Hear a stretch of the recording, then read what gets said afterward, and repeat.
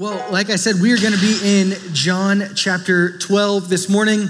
If you guys want to read along with me, I'm going to break the passage up into a couple different chunks. We're going to start in verse 1 of John 12. John writes, 6 days before the Passover, Jesus therefore came to Bethany where Lazarus was, whom Jesus had raised from the dead.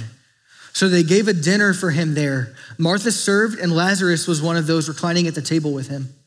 Mary therefore took a pound of expensive ointment made from pure nard and anointed the feet of Jesus and wiped his feet with her hair. The house was filled with the fragrance of the perfume. Now we see as John writes this is 6 days before the Passover. There is a little bit of disagreement and debate amongst biblical scholars on what exactly the timeline of what we know now as Holy Week is, the week leading up to Easter, the death, and the resurrection of Jesus. But John right here gives us this very hard date, 6 days before the Passover. Now, in a time like the one that Jesus lived in, we didn't have cars, they didn't have Teslas zipping around Jerusalem and everything like that. And Jesus and his disciples, they walked everywhere. They had been in Jerusalem and Bethany recently. That's when Lazarus was raised from the dead. And then we saw at the end of John 11, it says that Caiaphas prophesied that Jesus would die to save Israel. And it says that Jesus no longer walked openly amongst the Jews, but instead he went into the wilderness and he kind of hid himself because it was not yet time for him to die. But here we see Jesus returning back to Jerusalem, but he's not quite there yet. He is on his way there, and he stops in a little town called Bethany. Now, Bethany is really kind of like a suburb of Jerusalem. It's about 2 miles out from the city center. So if you are from the Portland area, like Beaverton or Tigard, any of those cities, if you're from Eugene, Coburg. Now, I've only lived in Eugene for about 6 years. And when I moved here, somebody said, oh, that's way out in Coburg. I said, how far is that? And they're like, 10 minutes.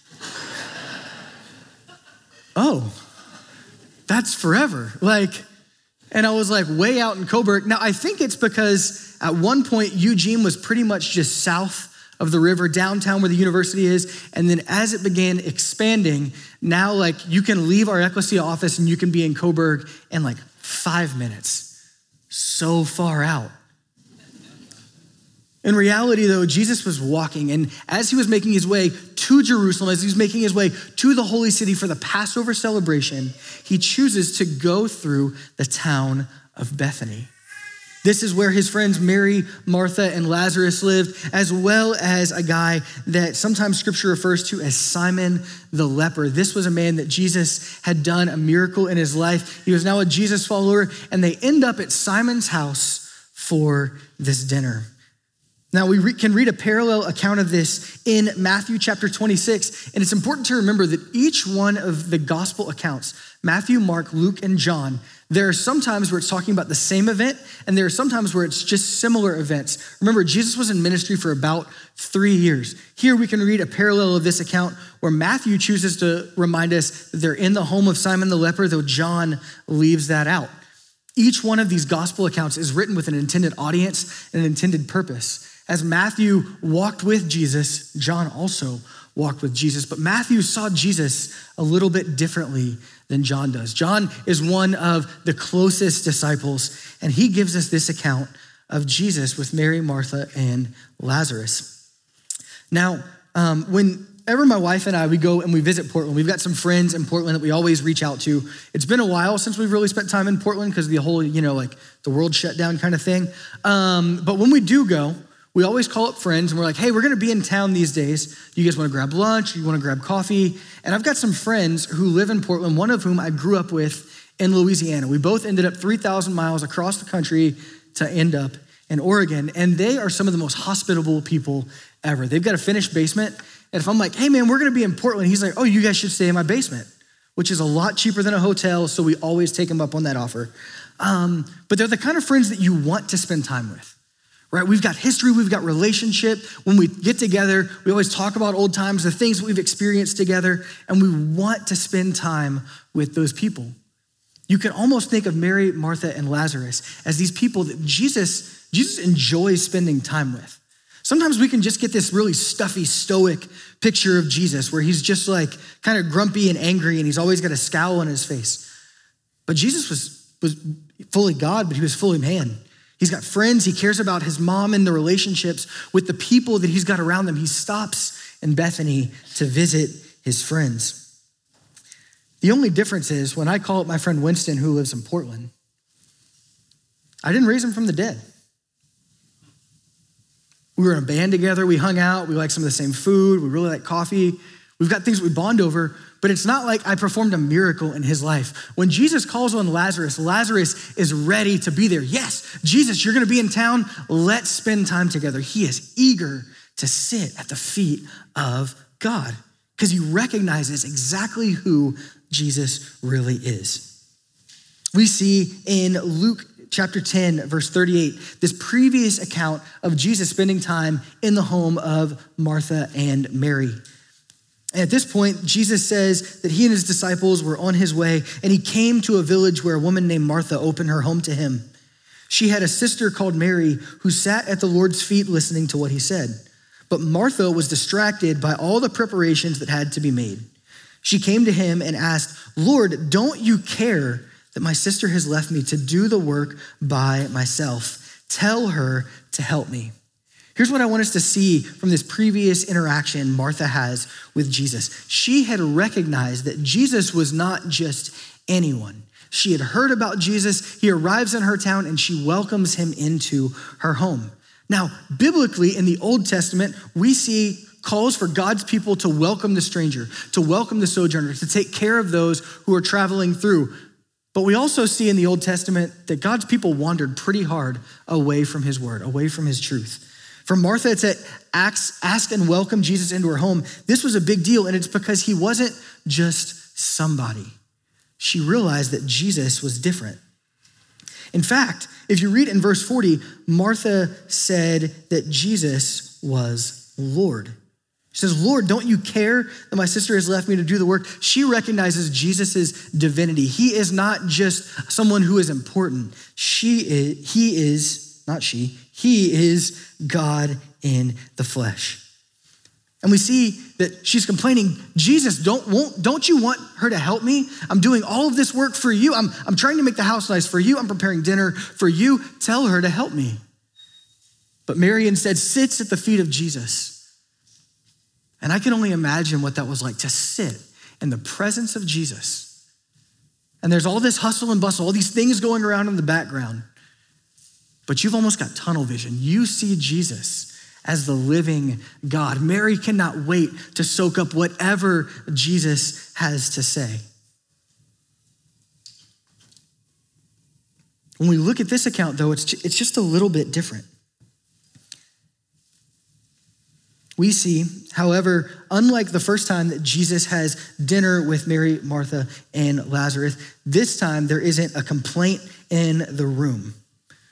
We see Martha again serving dinner and preparing the meal for Jesus, but this time she's not like, "Why isn't Mary helping me?" No, this time she is exercising her gifts and her passions.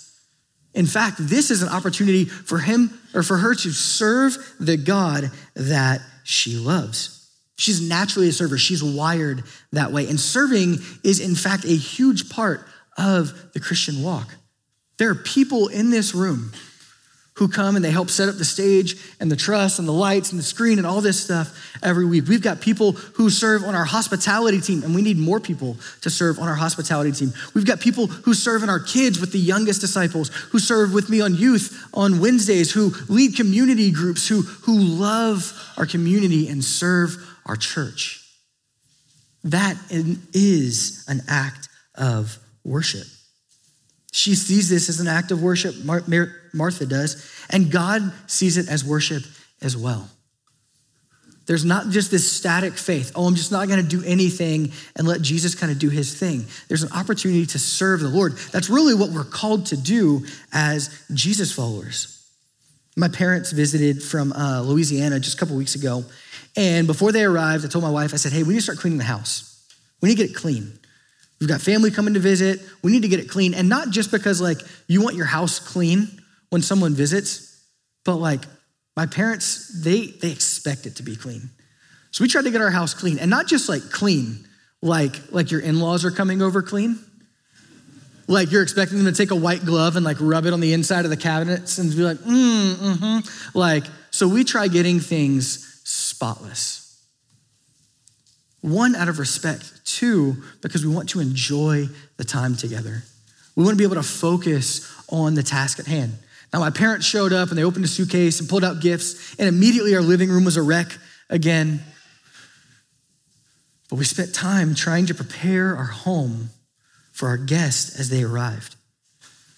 My parents are in no way God, but I love my mom and dad. Mary and Martha and Lazarus have this opportunity to serve Jesus, to serve dinner, to create a space where they are in tune with who he is. You know, serving is such a big part of the church and such a call to action that we actually see in Matthew chapter 25. Jesus is sharing this parable where he talks about a king. And the king says that when he was hungry, he was fed, and he was clothed, and he was sheltered. And when he was sick, they met with him. And when he was thirsty, they gave him drink. And he said, "You have done this for me." And the king's subjects say, "Lord, when have we done any of those things for you?" And Jesus responds in Matthew 25, verse 40, "And the king will answer them, 'Truly I say to you, as you did it to one of the least of these, of my brothers, you did it to me.'" James, the brother of Jesus, actually says in James chapter 1, verse 27, "Religion that is pure and undefiled before God the Father is this, to visit widows and orphans in their affliction and to keep oneself unstained from the world." Guys, serving not just in the church, but outside the walls of the church. For the people that are hard to love, for the people who might go by unseen, but we know that they are there, we are called to love the people that God has created, whether they look like us or they act like us or their financial situation is the same as us or not.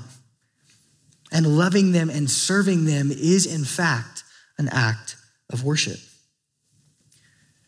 Martha saw Jesus as Lord, and that moved her to worship. And the church needs those people who worship God through serving. I'm gonna tell you guys what, at 5:30 when we open this room, we've got a team of people and they come in and nobody is like, it's 5:30. I don't know how many of them have 2 or 3 or 4 cups of coffee before they get here, but they are excited to serve the Lord. They're excited to do that. And Martha here is passionate about this. Her brother Lazarus, it says, reclines at the table with Jesus. Now in Jesus' day, there would have been a low table and they would be sitting on the ground or on pads with their feet kind of away from the table, leaning towards the table and eating off of it. And Lazarus takes this moment to sit at the feet of Jesus. He's dining at the table with Jesus, waiting for every word that comes from his mouth. Now, as I started reading this, I started thinking about kind of like that fabled, like if Jesus was your dinner guest, how would you act or what would you serve or that sort of thing? A question we've all probably been asked in some way, shape, or form. And that kind of made me think about, again, that real Jesus. Do you guys think Jesus made small talk? Do you guys think Jesus was like, yeah, man, interest rates are great right now. Can't wait to buy a house, or, oh man, that heat wave a couple weeks ago. Oof, like, I think there was probably a point in Jesus' life where small talk may have occurred because he's human just like us. He's got friends like us. He would see people in the marketplace. He would say, hey, he had a job. Like he was real. This is not just a mythological creature, but he's also fully God. And then once Jesus begins his ministry, and remember, this is 6 days before the Passover. Jesus' death is very, very soon. At this point, I don't think Jesus is making small talk. And I don't think so because there is an urgency. Jesus has days left on earth before his crucifixion. His message to repent, turn from your sin, and turn to the Lord is necessary. And Steve taught just a couple weeks ago about the urgency that we should have with the gospel. We cannot just sit and wait for someone else to go and bring the message of Jesus Christ to the city that we live in. That's just not how it works, guys. We should be on mission in our daily lives. And a lot of that begins with sitting under the teaching of Jesus, praying, Jesus, speak to me. Not in a, I need to hear an audible voice to believe kind of way, but speak to me in a way that you've revealed your truth to me, that I would be passionate and motivated to go and love your people, to go in love and share the gospel. Lazarus is sitting, listening to every word Jesus has to say. Guys, when it comes to sharing the gospel, Jesus does not rely on your eloquence or your charisma. Instead, Jesus trusts in the Holy Spirit living inside of you to do what only God can do. The Holy Spirit has begun a good work in you. He is bringing you constantly closer to the Father, and instead, your obedience is the key here.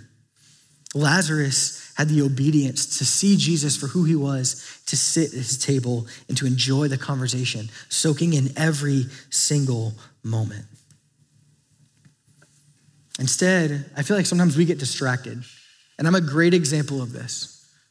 We get distracted from the truth of God, and instead of looking for Jesus in every waking moment, sometimes there's weeks without going to church, weeks without reading our Bible, days or weeks even without prayer. And not that those things make you a Jesus follower, but those things are things that Christ followers do. Think about it this way. Lazarus had to wait for Jesus to return to Bethany to spend time with him. And as soon as Jesus shows up, he is eager to meet with Jesus. You and I, on the other hand, we've got unlimited access to the Lord. And I think sometimes that brings us to a point of complacency. Hopefully we eagerly await the return of Jesus, but our access begins now. Through the power of the Holy Spirit, we can bring our prayers to the Lord. He hears every word. He knows us intimately inside and out. Church, let's take the example of Lazarus and dine at the table with the Lord, soaking up everything he's got for us. And then that brings us to Mary. Now, if you recall in the encounter in Luke 10, Mary sat at Jesus' feet just as Lazarus does now, waiting to take in anything he's got. But in this interaction, we see things a little bit differently. Verse 3 again, Mary therefore took a pound of expensive ointment made from pure nard and anointed the feet of Jesus and wiped his feet with her hair. The house was filled with the fragrance and perfume. What Mary really does here is she takes her thing of value, a lot of value, almost a year's salary, and she presents it to Jesus as an act of worship and submission. This is a picture of generosity, of a giving heart. This is surrender. Do we take the things that we have and do we use them to worship the God that we love? And this is not just for like the super wealthy millionaires and billionaires as they're having a space race. My wife and I, we bought our first home in October. This is a bit of a fixer-upper. We're blessed to be able to buy the house, but it was pretty gross inside. Every wall pretty much needed to be painted. The kitchen cabinets were painted the most horrendous, like 1970s butter yellow, and they were all sticking to each other. I thought they were glued shut at one point. It's pretty rough. We don't have any animals inside, and we've lived there for almost a year, and we still find pet hair in the house, even though we tried to get it like mother-in-law clean. You know, that like our backyard hasn't been tended to in probably over a decade. The house, it just needed some love. And we got it for what we could afford, but it was a house that needed some love. But as we decided to put in an offer on a home, we began to pray, God, use this house to do your work. We want people to come into our home. We want people to hear the gospel. We want people to be loved, and we want Jesus to be magnified. Every week we host a community group in our home for young married couples. Just like there's so many community groups around our city of people who passionately meet together and enjoy Jesus together and really get into relationship. And this is not a look at me, I lead a community group and I bought a house for Jesus. No, this is for all of us to look at what do we have? What has God blessed us with? Because really this is a question of stewardship. Sometimes we talk about, you need to steward your money well. Well, do you steward your vehicle well? Do you steward your time well or your home well? Do you use the things that you have in worship for the God who has literally brought you out of death and into life, just as he did Lazarus?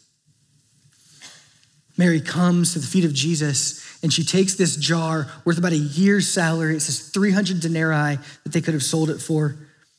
And she breaks it open. It's made of pure nard. It had to be imported from India. And she breaks it over the feet of Jesus and she uses it to anoint his feet. And then she takes her hair and she begins to wash his feet with her hair. Now, if someone walked into your house, started rubbing your feet with their hair, you would look at them like they were crazy and you would ask them very politely and sternly to leave and never come back. But Jesus doesn't interact with Mary this way at all, because this is not her being crazy. This is an act, again, of worship. She is sitting literally at the feet of Jesus. Now, a picture of what feet were like at that point, they still had 5 toes and everything, but they didn't have paved roads in the same way that we do now. They didn't have indoor plumbing. The roads were gross. People were walking around in sandals all year long. And feet were considered so unclean that even the servant or slave in your home did not have to wash your feet. Instead, it was customary that when you entered someone's home, especially for a dinner party or something like that, they would provide you with a basin of water so that you could clean your feet. Even when you sat at the table, you sat with your feet away from the table. Feet were not very clean. And here's Mary going to the feet of Jesus, washing them with ointment and then washing them with her hair. This is similar to the story in Luke 7, where it says a woman of the city washes Jesus's feet with ointment and her tears and her hair. And this was probably from a couple years earlier. But this is the definition of countercultural. Because, church, we are not called to live and to look like the world. Culture does not dictate who Jesus is. Instead, Jesus dictates what our culture should be doing. We have an obligation and an opportunity to live with a posture of worship and submission to the living God. Guys, this world that we live in, this is not our home. We are family of the King of Kings. And when we understand the relationship that God is literally reaching out to us, it doesn't seem so out there to love Jesus at all costs. We really get that Mary, Martha, and Lazarus are a picture of the church. Martha serves, Lazarus listens, and Mary gives. And this is where we see the complaining come in. Not from Martha this time about how Mary isn't doing anything, but instead from one of Jesus' own disciples. We're going to pick up in John chapter 12, verse 4. If you want to read along with me, it says, "But Judas Iscariot, one of his disciples, he who was about to betray him, said, 'Why was this ointment not sold for 300 denarii and given to the poor?' He said this not because he cared about the poor, but because he was a thief. And having charge of the money bag, he used to help himself to what was put into it. Jesus said, 'Leave her alone so that she may keep it for the day of my burial.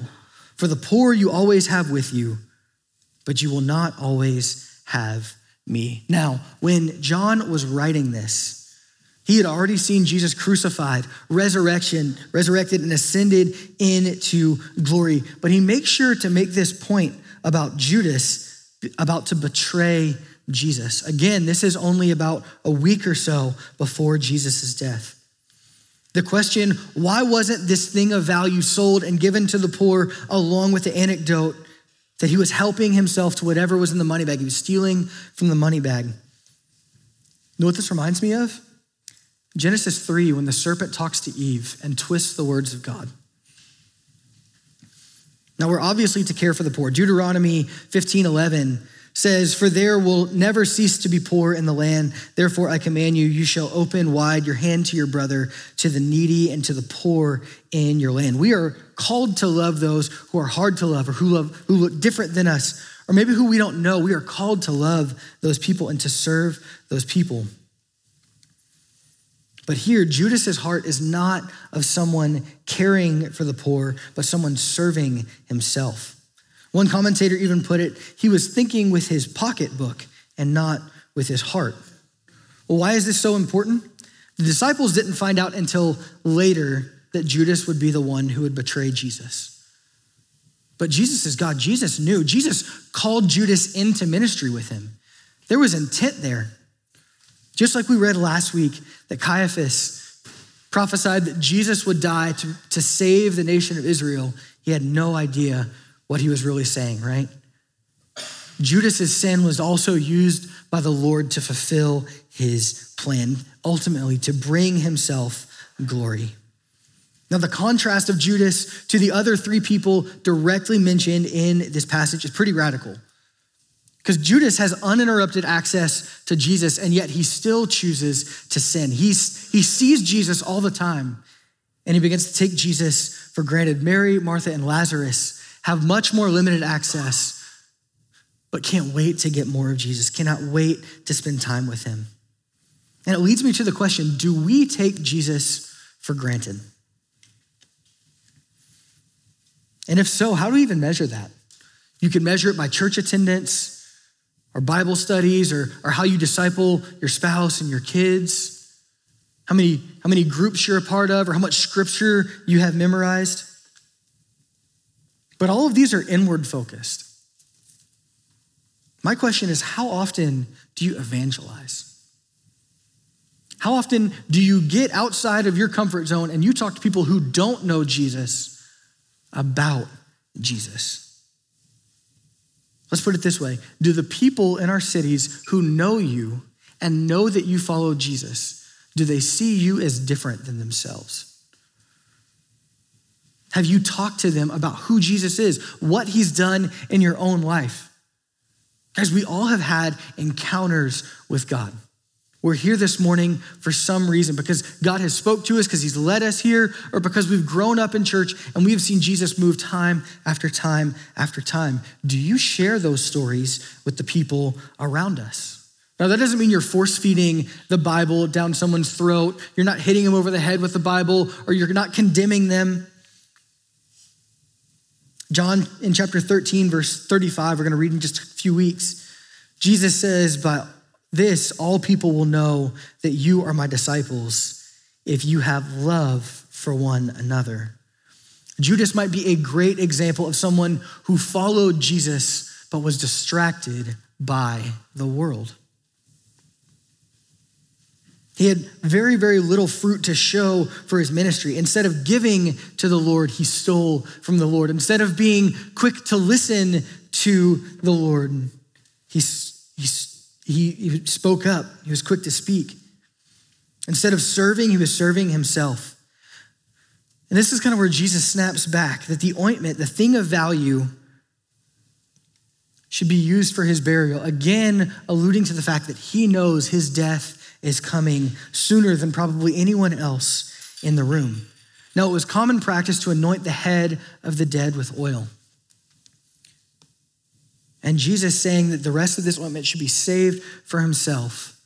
This is a blessing to the dead, though Jesus knew he wouldn't be dead for very long.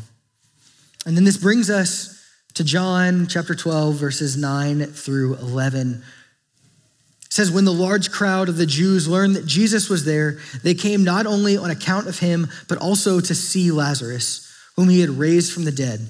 So the chief priests made plans to put Lazarus to death as well, because on account of him, many of the Jews were going away and believing in Jesus." Now, this Jewish crowd, some believed and some didn't. Some saw Jesus as Lord and some saw him as a heretic, as we've read over the last few weeks. But wherever Jesus goes, a crowd likely follows. And this time, not only is there Jesus, not only is there the one claiming to be the Son of God, there's the evidence of him being the Son of God. They want to go see Lazarus. They want to touch Lazarus' hand. They want to hear his words. They want to see with their own eyes if Jesus really rose this guy from the dead. Think about it this way. We read just a few weeks ago when Jesus was told that Lazarus was sick. He didn't say, oh, well, I need to go heal him. It says he remained for 2 more days. By the time he finally showed up to Lazarus' tomb, he had been dead for 4 days. And he brings Lazarus back to life.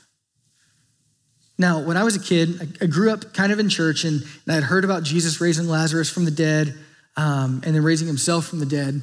And then I heard about a bunch of rock stars from the 80s who were dead for a little while and were resuscitated. And I was like, wow, this is a total God thing. I don't think it's wrong. Literally, when somebody comes back from the dead, like God is moving. But for each and every single one of us, at one point in time, we were dead in our sin. And John 5:24 says we have crossed over from death into life. Jesus brings life wherever he goes. And Lazarus is the evidence of that life. 2,000 years later, we're still talking about this story, this encounter with Jesus where he shows people who he is. And as I look around this room, and I think about the people who are watching the live stream, that's God's church. That's the people that some have been wired and called and motivated to serve the kingdom.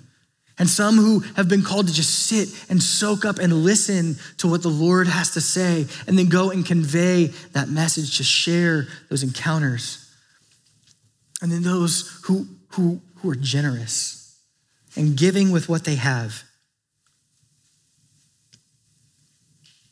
Think about those who participate in summer internships and School of Bible, who want to grow. I think about God's church coming together, and really we see with these 3 siblings, the church as a whole. As we read this story, I want us to think about our own stories, our own encounters with Jesus, right? Let's not miss out on opportunity to share those encounters, to share the stories. Caiaphas' fear here was that people would hear the story of Lazarus and they would go and they would see that he was alive and they would turn and they would follow Jesus, and he couldn't have that. But I think so often we take our own encounters with Jesus and we share them here with the people in this room.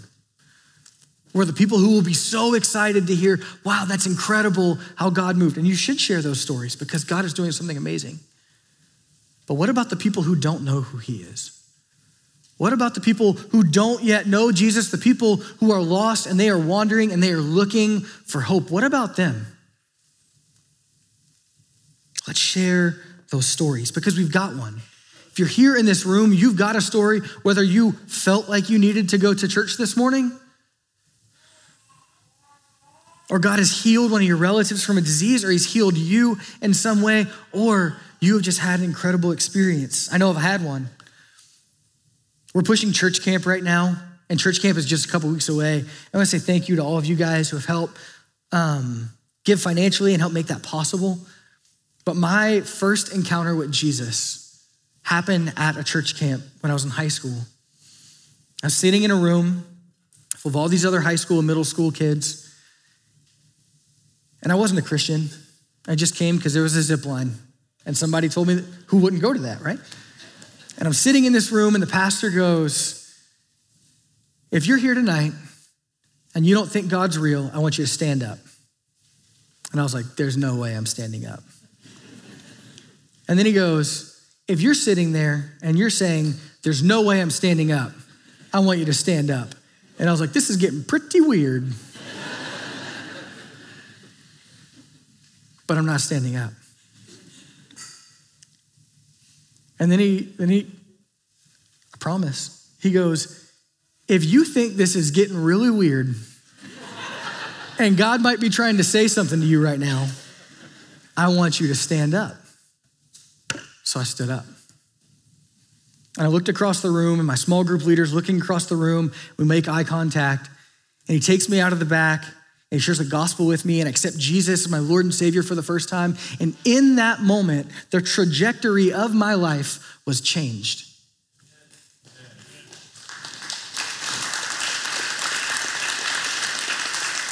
Every single one of my friends from middle school and high school has been to jail or prison. 100%. That's not an exaggeration. That's a factual number. That's the path that I was on. And God has me here instead preaching on a Sunday morning. I'm able to share the gospel truth with our kids and with our middle schoolers and our high schoolers and our college students every single week. God has changed my life, and I've been able to have an impact on so many other people. And again, this is not about me. This is about what God does to broken and hurting people. He gives us these stories, these encounters, and you get to share that. Because when you go and you talk to somebody about Jesus, they may disagree with everything the Bible has to say. Oh, that's just a storybook. That's just a myth. Well, let me tell you about what happened to me. They might not like it, but they're not going to just say, no, that never happened. Guys, the stories that we have of who Jesus is and what he has done have power. So let me ask you this. Are you going to go? Are you going to leave this place today? And are you going to share the stories that God has given you? One of the coolest things I think that we see in the gospel accounts is we see multiple situations where Mary, Martha, and Lazarus show up. And one of my favorites is maybe Martha. Not because she's serving and we're a set up tear down church and we need people to serve, which we do. But more importantly, she sees that Jesus is Lord in that first account, but she misses what he has to say. And then when Lazarus is dead, in John 11 that we read just a little while ago, verse 20, it says, so Martha heard that Jesus was coming. She went and met him, but Mary remained seated in the house. Martha said to Jesus, Lord, if you had been there, my brother would not have died. But even now I know that whatever you ask from God, God will give you. We see growth. We see sanctification. We see someone getting closer to understanding who God is. And then just weeks later in the story that we read today, she cannot wait to serve her God. When I think about the people in this room, and I've gotten to know some of your stories over the last few years, none of us were born perfect. I mean, you were cute babies, I'm sure, but none of us were born sinless, without blemish. But Jesus has come into our lives. He's made himself known as God and as King, and we worship him as Lord this morning. We are the people of God, right? Are we God's people this morning? Then let's spend some time worshiping the God who has brought you from death into life. Let's pray.